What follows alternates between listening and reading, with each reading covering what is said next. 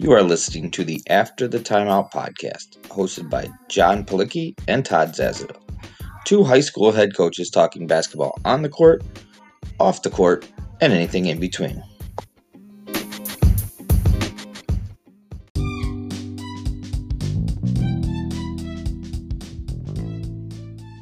On today's episode of the After the Timeout podcast, we sit down with Coach Cassie Lastifka, assistant women's basketball coach at Wilmington College in Wilmington, Ohio. Coach Lastifka has been a coach at both the high school and college level. She talks about player development, starting out in coaching, pre-game warm-ups, developing yourself as a coach, and getting more women involved in coaching and covering the game in the media. Enjoy the show. So recently, I saw obviously Becky Hammon took over for Popovich as a head coach, and I saw one of your tweets. I forget what news organization was that didn't necessarily acknowledge, right, that Becky Hammon was the head coach, which that's what's happened. I wanted to ask you, like, how do we continue to grow the game and kind of break down that wall as far as, because there's so many awesome female coaches that how do we kind of break through that wall and grow the game for female basketball coaches? I think personally, from my opinion, it's, continuing to call it out when we see it. I think that helps. And I think social media is so huge that it makes people recognize, because it was by AP Sports. And as soon as people started blowing it up, they made a tweet, I think the next day or a good couple of hours later, saying that Becky Hammon was the head coach of the Spurs. Like, they corrected it, but it took people having to call them out. And I know someone a while back had tweeted like some percentages about the people that are in sports media. And there's a high percentage of men in sports media. So also, I know there's young women, like, you get to choose your field, but also giving that opportunity for women who do want to be in a spot in sports media does help that perspective as well. Because, you can't call a male, a head coach of a sport, and then all of a sudden, Becky Hammon directed a team. Like, no one's ever used the term when you're a coach, directed your team. Like, you're a coach and you're a coach. That's it. So I think, again, calling it out when we see it. And I think that's something that I think society has gotten better at. And I'm still fairly young, so to see it happening now makes me feel pretty good, especially as a female, that there are also, it's not just women calling out, it's now men calling out too. I think that's the biggest thing. Like, it's not just the females who are trying to stick up for themselves. You have our men allies who are really, hey, this isn't how it's supposed to be. So, okay, let's maybe expand on that then. With, obviously, you probably had more conversations like that with your players, because there's been more time to have those conversations.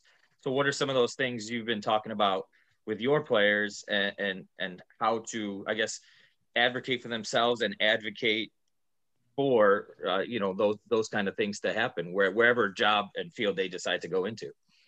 Right. I think the biggest thing is knowing that they're powerful no matter what. I think that's something that we've transmitted to them in conversation, is that you have to be confident in yourself. You see so many things in society that tell you, well, women, you can't be, too loud, or you're considered this, or you can't say certain things, or they're going to think you're some type of way and everything like that. It's being confident in who you are. I think one of the biggest compliments I ever got as a high school coach was, you wear your enthusiasm on your sleeve. Like, I could be calm at sometimes, but I was like that Kim Mulkey. I'd give a floor slap here and there, or I gave a little stomp, or I was fist pumping, and no one ever complained about it, because they knew that was me. I was wearing my enthusiasm on my sleeve no matter what. And the job that I'm in now, my head coach and the rest of our coaching staff allow me to be myself. They don't box me in or bubble me in. So it's also telling our players, hey, when you go out that field, don't just settle for a place that, is going to box you in and make you want to be a certain way. Like, you got to be confident in who you are.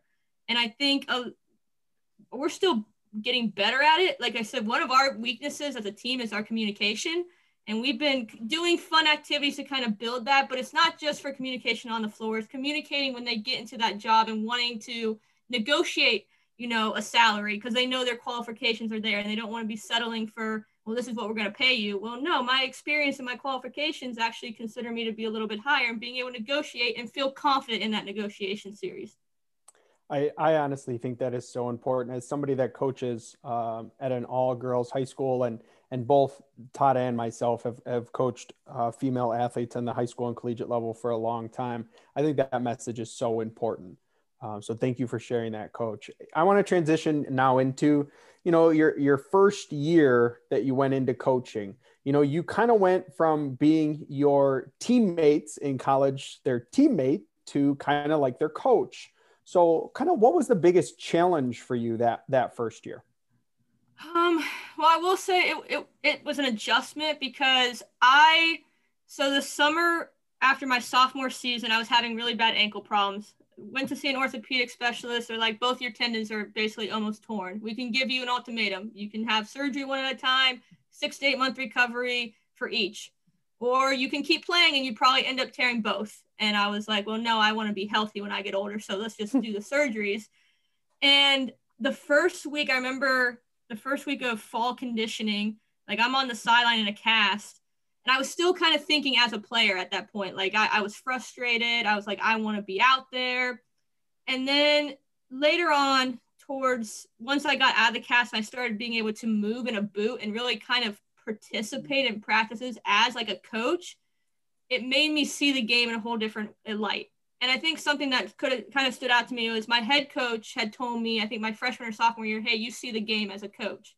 I didn't know what she meant. Like I was just a role player. I was doing my job. But when I got onto the sideline, then it kind of clicked. Like I can see what she's talking about sometimes from a different perspective. But I guess everyone's different. I was a sport management major, so I had no idea what I wanted to do after I graduated. So I guess my mindset, it was pretty open to anything. So when I kind of got into that coaching kind of realm, it was easier kind of to adjust. Okay, they used to be my teammates. Now I'm a student assistant coach. This is my role. This is what I need to do. I think everyone's different, and it is a hard adjustment. It might take more time than some because you used to be a player and you really want to be out there on the floor. But now you got to really transition your mindset to see it from your head coach and your assistant coach. And sometimes just going up to them and asking questions. I would always ask our head coach or assistant coach, hey, what do you want me to do? Like, where do you want me to jump in at? What do you want? Like, what do you want from me so I can make your job easier? And then it got me back into a different mindset that I'm not a player anymore. I think it's interesting too, when I went and, Todd and I both like to research, before we speak to somebody. And something I noticed was your first year as a head JV coach in high school, you were 18-2. And then that following year, you were 7-14. And coming from two guys that were JV head coaches before we were high school head coaches ourselves, what did you really learn from that first year to that second year, kind of running your own team? That first year you had a lot of success, and then that second year, not as much success. So what did that second year teach you as a coach? The second year really taught me teaching the fundamentals and getting back to skills. Because the first year I was spoiled. I coached at an all-girls school. So my first year we were merged. So we had we had a lot of seniors. We had 8 seniors on varsity. My JV team was 4 swing juniors and the rest were sophomores. So a lot of them had already played together at their previous high school. So I had experience. So I had girls that kind of already understood the IQ of the game, and it was kind of easy to navigate. We practiced with varsity, so they got that experience going up and down with a higher level team as well. Transition to my second year, I only had 5 full-time JV players. I had 3 sophomores that came out for tryouts, and then I had 2 full-time freshmen for JV. Game time, I swung 5 freshmen from the freshman team. And then I brought 2 juniors down from varsity. Now the juniors never practiced with us. So that was a whole different element of trying to get them on the same page, which they did a great job. They were both experienced. They had me last year as sophomores, so they kind of knew how I coached. But it was different. Now, last year we got to practice as freshmen in JV. So the freshmen that swung up kind of already knew our systems and everything like that. But maybe you can attest from coaching at an all-girls school, we're a feeder. We get our girls from our feeder. We're not public where you have like this big, middle school, grade school. Like we have Catholic grade schools who only practice maybe twice a week if they can. They're practicing in a church sometimes. So like our freshmen that came in, some of them couldn't even dribble with their left hand. So it really got me teaching back to the basic fundamentals, which actually is how I got into kind of player development, of seeing the game from a different view of, hey, it's not just X's and O's. I got to really teach these girls reads and how to actually just play the game. So that's the biggest thing I learned from the second year. Like, I was so happy that we were even 7-14 with some of the games that we played, because our freshmen towards the end of the season really started picking up concepts and really how to read within our offense, because our varsity coach wanted us to run the Princeton offense from varsity to freshman.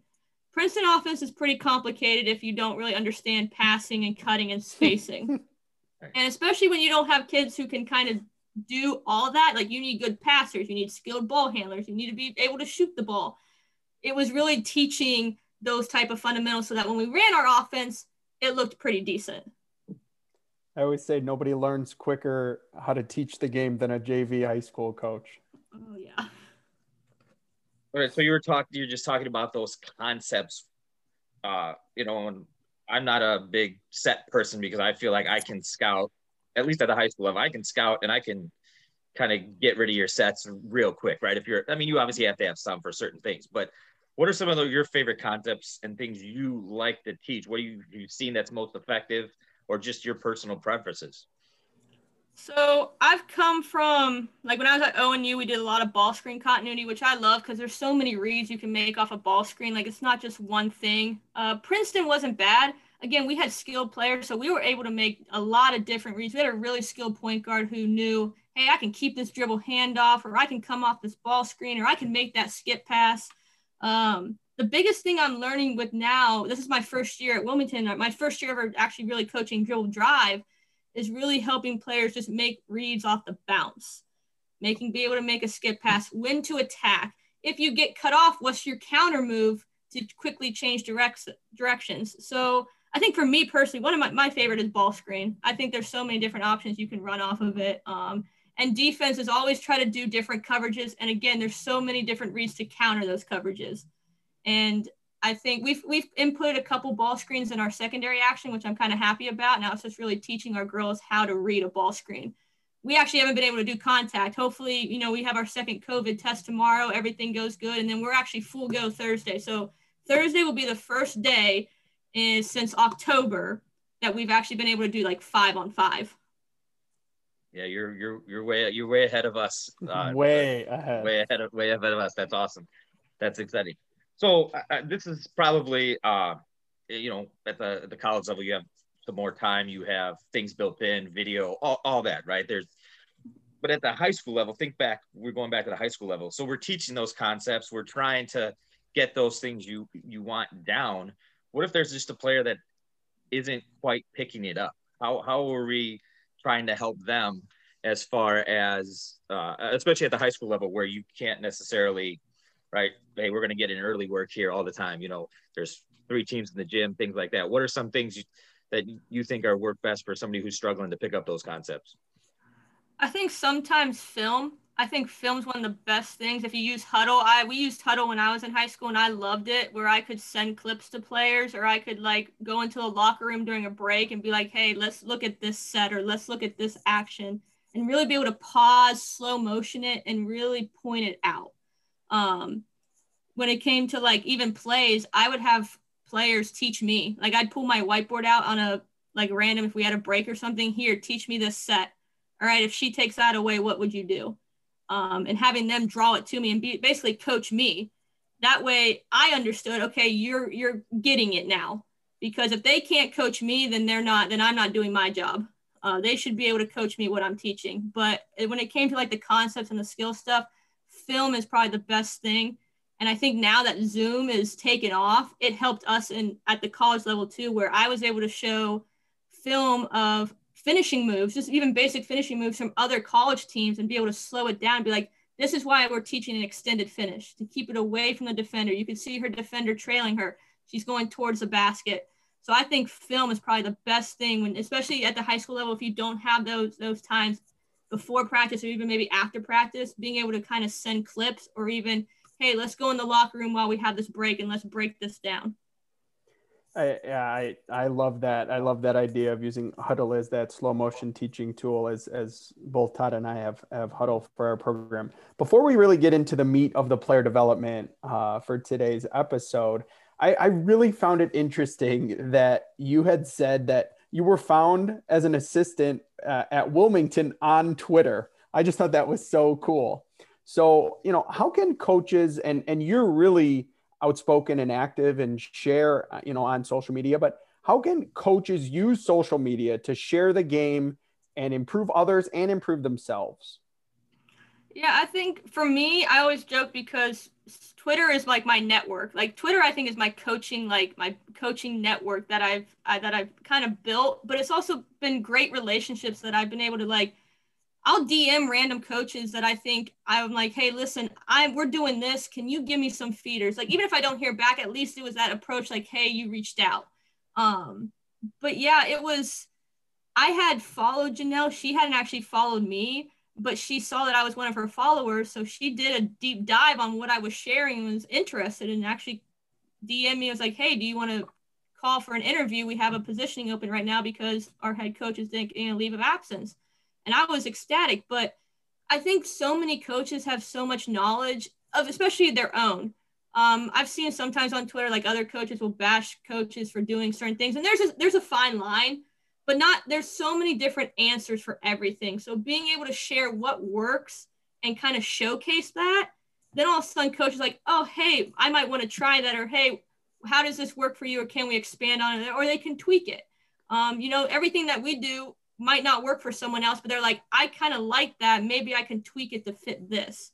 But just being able just to continuously share the information that you have, I think is worthwhile, and it brings the attention to other coaches. And I follow so many coaches that will post stuff on like their player development, like UCLA women's basketball, when they post stuff on their practice of when they're breaking down certain shots off their action. I'm like, I kind of like that, even though it's something that we don't do. I'm like, I kind of like that movement or how it's set up. Maybe we can tweak this to fit our development. But just continuously share what works for you, and then it allows other coaches to kind of build on it. So you kind of talked about that at the end. Now I watched your presentation the other day in the coach because you had that awesome daily vitamins, right? That thing's legit, right? How did that come together?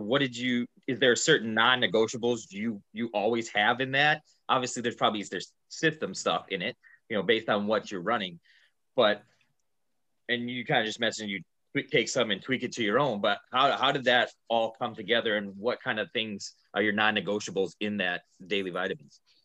Yeah, so I stole the daily vitamin term from UCLA because I loved it. I'm like, this is perfect. And it clicks. Like I said in my previous presentation, I had players text me when we could work out. They're like, hey, coach, can we do our daily vitamins? I'm like, all right, you guys are having some type of fun with this. But yeah, I mean, it started clicking with them. I guess the biggest non-negotiables for me is we always got to put some type of offensive actions in our shooting. Like I like to break down shooting reps by, spot shootings of where we shoot at the floor, but definitely repping certain actions because it will translate when we come into practice. I think one of the biggest examples is we do a dribble handoff type action in one of our secondaries. And I had a point guard that I'm working with of how to fake that handoff and just blow by her defender. So just being able to fake like she's handing off, push out the ball and go by because she's 5'4", but she's got speed. And the one time we were able to get up and down, she blew by the other point guard defender perfectly, like had it all set up. She faked the handoff and just went. And that's what we're talking about. Like when I tell them about daily vitamins is, hey, we break down our offensive sets and actions so that this can be translated in a game. I think another thing is finishing because there's so many different ways to finish around the rim, especially with guards. So we continuously work on, and it's not like the fancy creative, it's just extended finishes, wrong foot. We have a little floater, especially because we're basically the size between 5'4" and like maybe 5'8" our tallest guards. So being able to finish around the rim creatively, but I think some people go for like, okay, you have to get this many shots up. No, because if I tell you just got to get 10 shots up or 10 reps for this series, you could go 0 for 10 and that doesn't help. you could go 2 for 10 and that doesn't help. So again, my thing is we're doing makes no matter what. I don't care if you're 10 for 70. All right. That just tells me, okay, we got to improve at that spot. And our kids have loved it. I'm wrapping up. I'm doing Excel to like make the percentages of where they've shot in different actions through the 6 weeks that they've done in December. But that would be, I guess, 2 of my non-negotiables is, you always do makes, never do just go shoot 10 shots and that's it. And then definitely breaking down your offensive systems. And even if, because we do dribble drives, so we don't have to break it down too much, but like we have so many secondary options, we break that down. So they're just continuously repping it. Okay, so let's break down practice a little bit then. What is our percentage of skill development, whether it be right ball handle, shoot, whatever it may be? Is there small-sided games in there to work on that decision making and set up your actions, specific actions, and then your 5-on-5 stuff? Kind of what are those percentages and how does that break down into practice?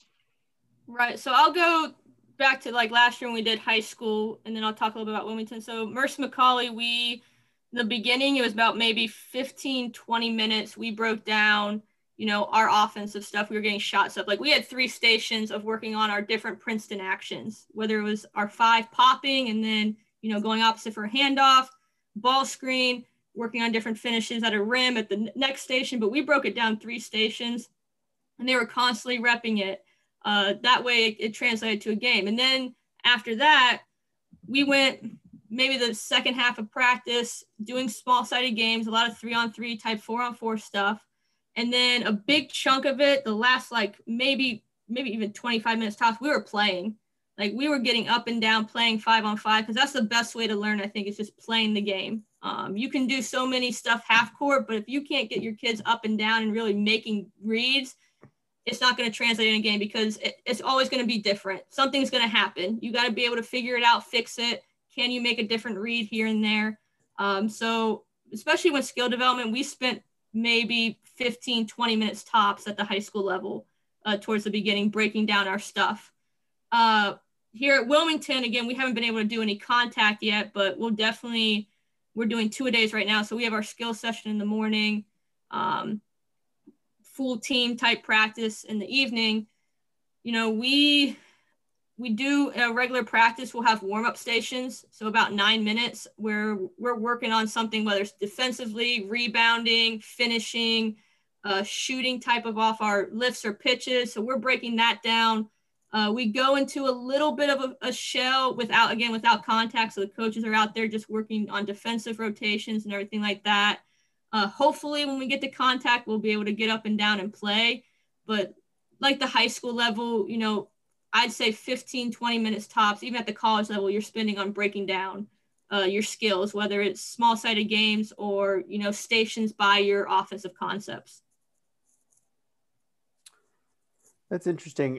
I'm just kind of curious about, there's so much of a push today and I've myself kind of bought into this, but I'm just curious in your thoughts about, what do you think about positions in offense? The very old, point guard, shooting guard, small forward, power forward, center. Do you guys kind of have positions in your offense, specific skills that specific groups of players work on, or does everybody kind of work on posting up? Does everybody kind of work on shooting the 3? Just kind of take me through that idea of player development.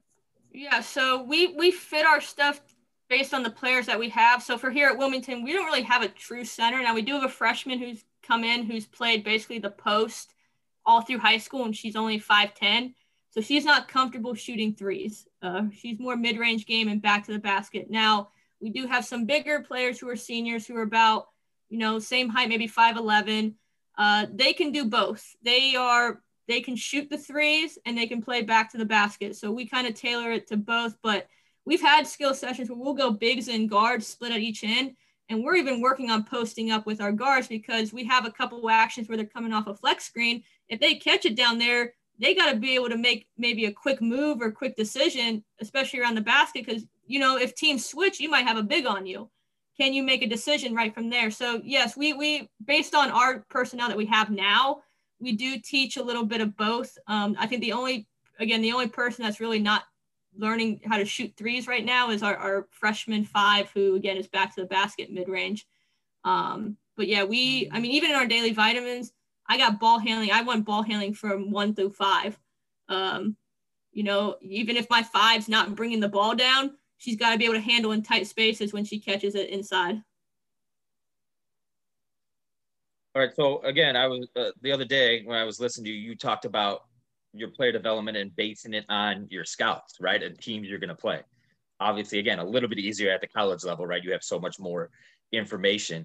But I just thought that process was super interesting. What are some of the things that you look for? So okay, we know this team's going to run this. They have the same coach they've had for the last 10 years. That this is what they're going to run. But what does that process look like when you're putting that into to kind of counteract what other teams do against you guys? Yeah, so like if we know a team always ices a ball screen, we're teaching our point guards how to basically refuse. We're teaching our screeners their screening angles, and hey, if they're icing, you might not have to roll straight to the basket. Again, you're going to go against a drop coverage of a post player. There's going to be other defenders in help. You just have to pop into the open space and make that read. So again, we're teaching them, if a defender does this, we need to do that. So if a team's denying, we've taught our players, hey, if you see the back of the head of your defender, you better be backdooring. I don't care if we're doing a lift. I don't care if we're doing a pitch. I don't care if it's a handoff. Go. We've taught, like I said, with our point guards, if the team is denying and they decide to blow up that handoff, you need to be able to still fake that and push it out and go. So it's sometimes even tailored into their vitamins. Like I said, with our vitamins, I'll try to break down every scenario that I could think of that a defense might take away.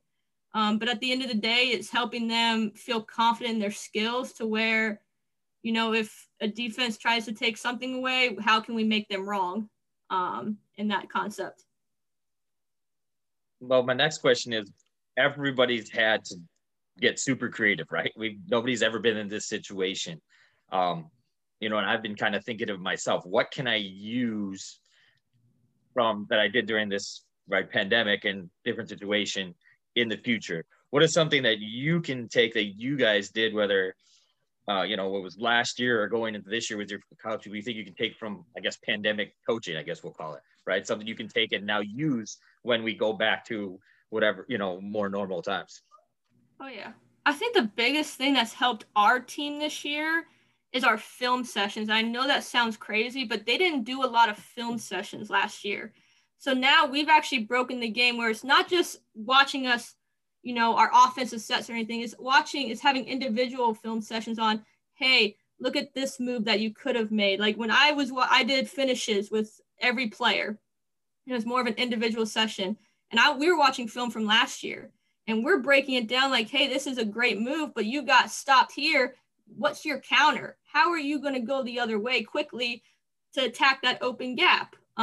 So film's been essential, especially with Zoom. So we've done, again, Zoom's helped tremendously. We'll probably utilize it even after pandemic because it allows us to see face-to-face and be able to share that film without them either feeling like they have to come into the office or just watch clips on their own.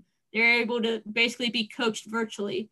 I guess another thing is continuing to expand and get better at our skills as well. That was something new that they didn't have was daily vitamins and actually having workouts tailored to them. So like the daily vitamins aren't the same for every wing and every guard and every post. Like it's tailored to them individually.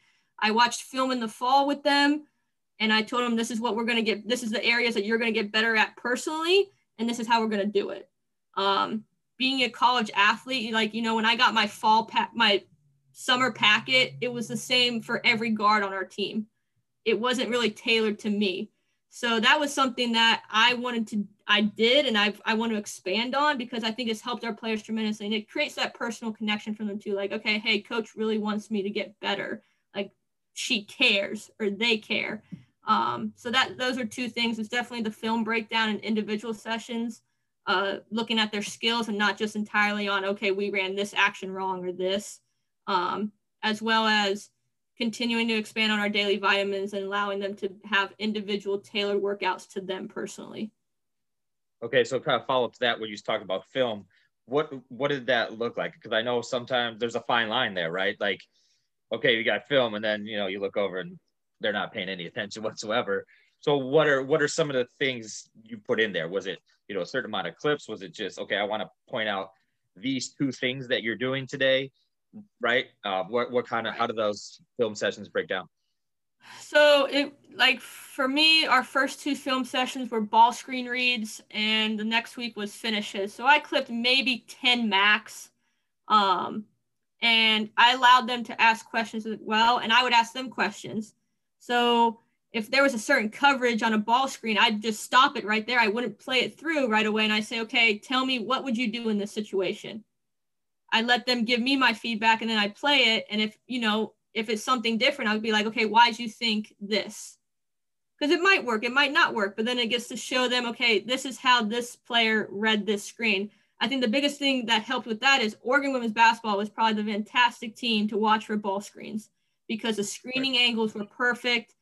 Sabrina is a tremendous point guard, so she was able to really kind of show our point guards, hey, when you're pressured, you're the one that has to initiate the contact first. Get your defender where you want them to be so you can come off the screen how you want to come off the screen.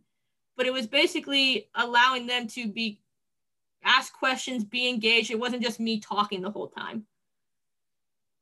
Okay, so here's a kind of off the wall question, I guess, a little bit. Pre-game warm-ups, right? I always sit there as a coach, whether I was assistant, and I'm like, man, okay, we're 15 minutes out here and let's just play, right? Because nothing really got accomplished. And again, at the college level, there's just more, right? They have time to get tape. They have time, you're doing film before or whatever. High school level, right? Sometimes you're show and go, 15 minutes. You came out of the bleachers, right? The JV team just played. You're playing a varsity game. Got to be ready to go. What are some things in pregame warmups that can combine with that player development to get ready for a game, whether it be game shots, whether it be whatever we're working on? Right. So I guess for us, even at Wilmington, it's like working on our pitch shots and our lift threes because we do shoot threes. So being able to work off that action. We've always done, even when I was at Mercy McCauley, because we might actually change our warm-up this year. So I don't have a complete answer for Wilmington yet because our girls actually want something different than they did last year. So we're going to work on that because they thought it was a little too the same sometimes. And they wanted something that could get them, feeling, like you said, game ready. Like it does sometimes when you have like 20 minutes or 15 minutes, you're ready to go sometimes. You don't want those 15 and 20 minutes to warm up. So it was trying to get them as engaged as possible, like feel loose a little bit, get their mental right. At the high school level, because we ran Princeton offense, there's a lot of passing into shots or passing to finish because that was one area that we needed to be really good at within our offense was passing. So being able to incorporate different things with that. We did our typical defensive rotation, but we were actually going instead of 4-on-4, your typical shell type.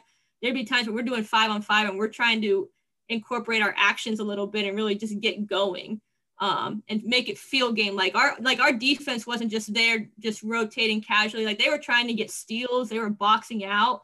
They were playing almost game speed. Now, there is a fine line. Like you don't want to go too hard where you're getting hurt in warm-ups, but they knew like, hey, if I can get a deflection, I'm getting a deflection. If I'm getting a steal, I'm getting a steal. If I'm on offense and I can blow by you for a layup and maybe kick that one more if there's help rotation, which there should be if we're in our defensive spot like we need to be, then we're doing that. But no, it wasn't just like your typical 4-on-4. Well, we're just going to swing the ball and casually like get to here or here. Like we were going game speed, make it game-like. So, when we got to the bench, we're clapping it up. We're ready to go. Like we just played a little 4-on-4 or 5-on-5. We're ready. Our heart rate's up and like we're mentally competitive now for whatever opponent we're playing. So obviously we're, as I say to every guest, we're the After the Timeout podcast. So, we like to delve into a little bit of timeouts. For you, I really thought the question would be a little bit unique. As an assistant, what do you think your role is during a timeout? And what are some characteristics of a great assistant coach during a timeout for a team? I think based on my experience, it's whatever the head coach needs, but I think it's giving them a different perspective because sometimes the head coach is so wrapped up on watching a certain thing or their mind is focused on a certain thing that's happening on the floor that they might miss something. They might miss what a defender's doing, or they might miss, hey, we can really take this player out of position and allow our player to make basically beat them off the bounce or pull them out to where she's able to do something creative, whether it's our best player or another player on the floor. So being able to kind of give them your perspective and your view of what you're seeing, because sometimes the coach is so focused on one certain thing, they miss certain other actions that are happening. So being able to kind of see the game as a whole in that perspective and allow when that timeout happens, hey, coach, I think we need to make this adjustment because so-and-so's denying. Maybe we put our best player out here and try to get a backdoor action, or maybe we fake a handoff and we do this. Or it might be that calm, collective, hey, get everyone settled down type of thing. It depends on what your head coach wants from you. But I think the biggest thing is continuously seeing the game as a whole, because you know that they might miss something. Can you help them and give them that different perspective where they're like, oh, okay, let's do this. Yeah, I absolutely agree with that. Those are all essential. So we always like to do a fun top 5. And I had read something where you mentioned how you love to read. So give us your Coach Cass top 5 books you would recommend to coaches to either improve themselves overall as a coach or as a leader as a whole. Okay. I'll put this as one, but any John Gordon book. Yes, my favorite. John Gordon book. I read, I think all of them so far. I had done Coffee Bean over the summer, even though it was like, it's small and it's quick. It's like, it gives you a great perspective on life, especially when it was a pandemic year. But any of John Gordon's books, Chop Wood, Carry Water by Joshua Metcalf is a great one. I read Legacy by James Kerr, and that one is really good, even for coaches, but even for players. It's basically, the 15 essential keys for leadership. And I loved it. It was probably one of my favorite books. Another one, which this one would definitely be like top 3, Everybody Matters by Bob Chapman. It's more of a business kind of book, but it really entails that you got to treat your people as people.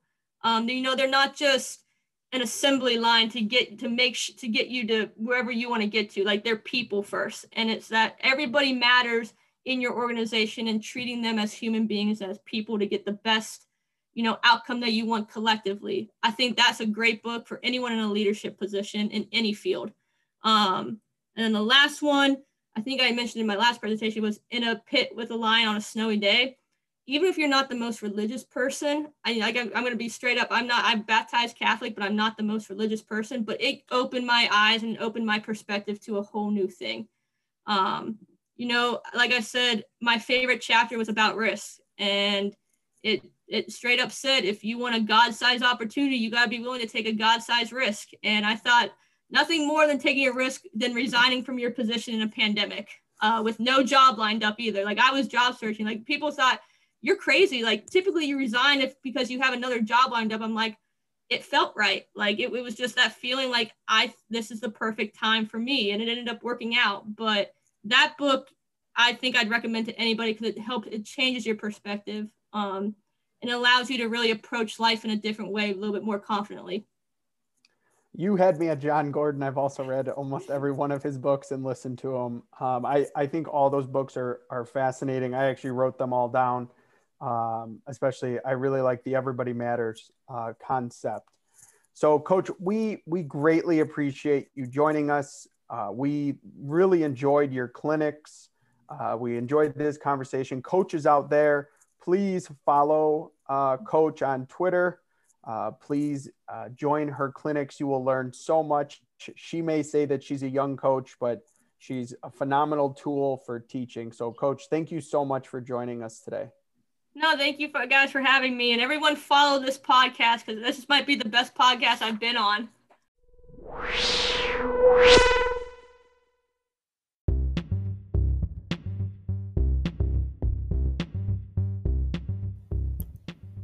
Thank you for listening to today's episode of the After the Timeout podcast. For more information and upcoming episodes, follow us on Twitter at After the Timeout. You can find all of our episodes on Anchor.fm, Spotify, Google Podcast, and Apple Podcasts by searching After the Timeout. Thank you for listening.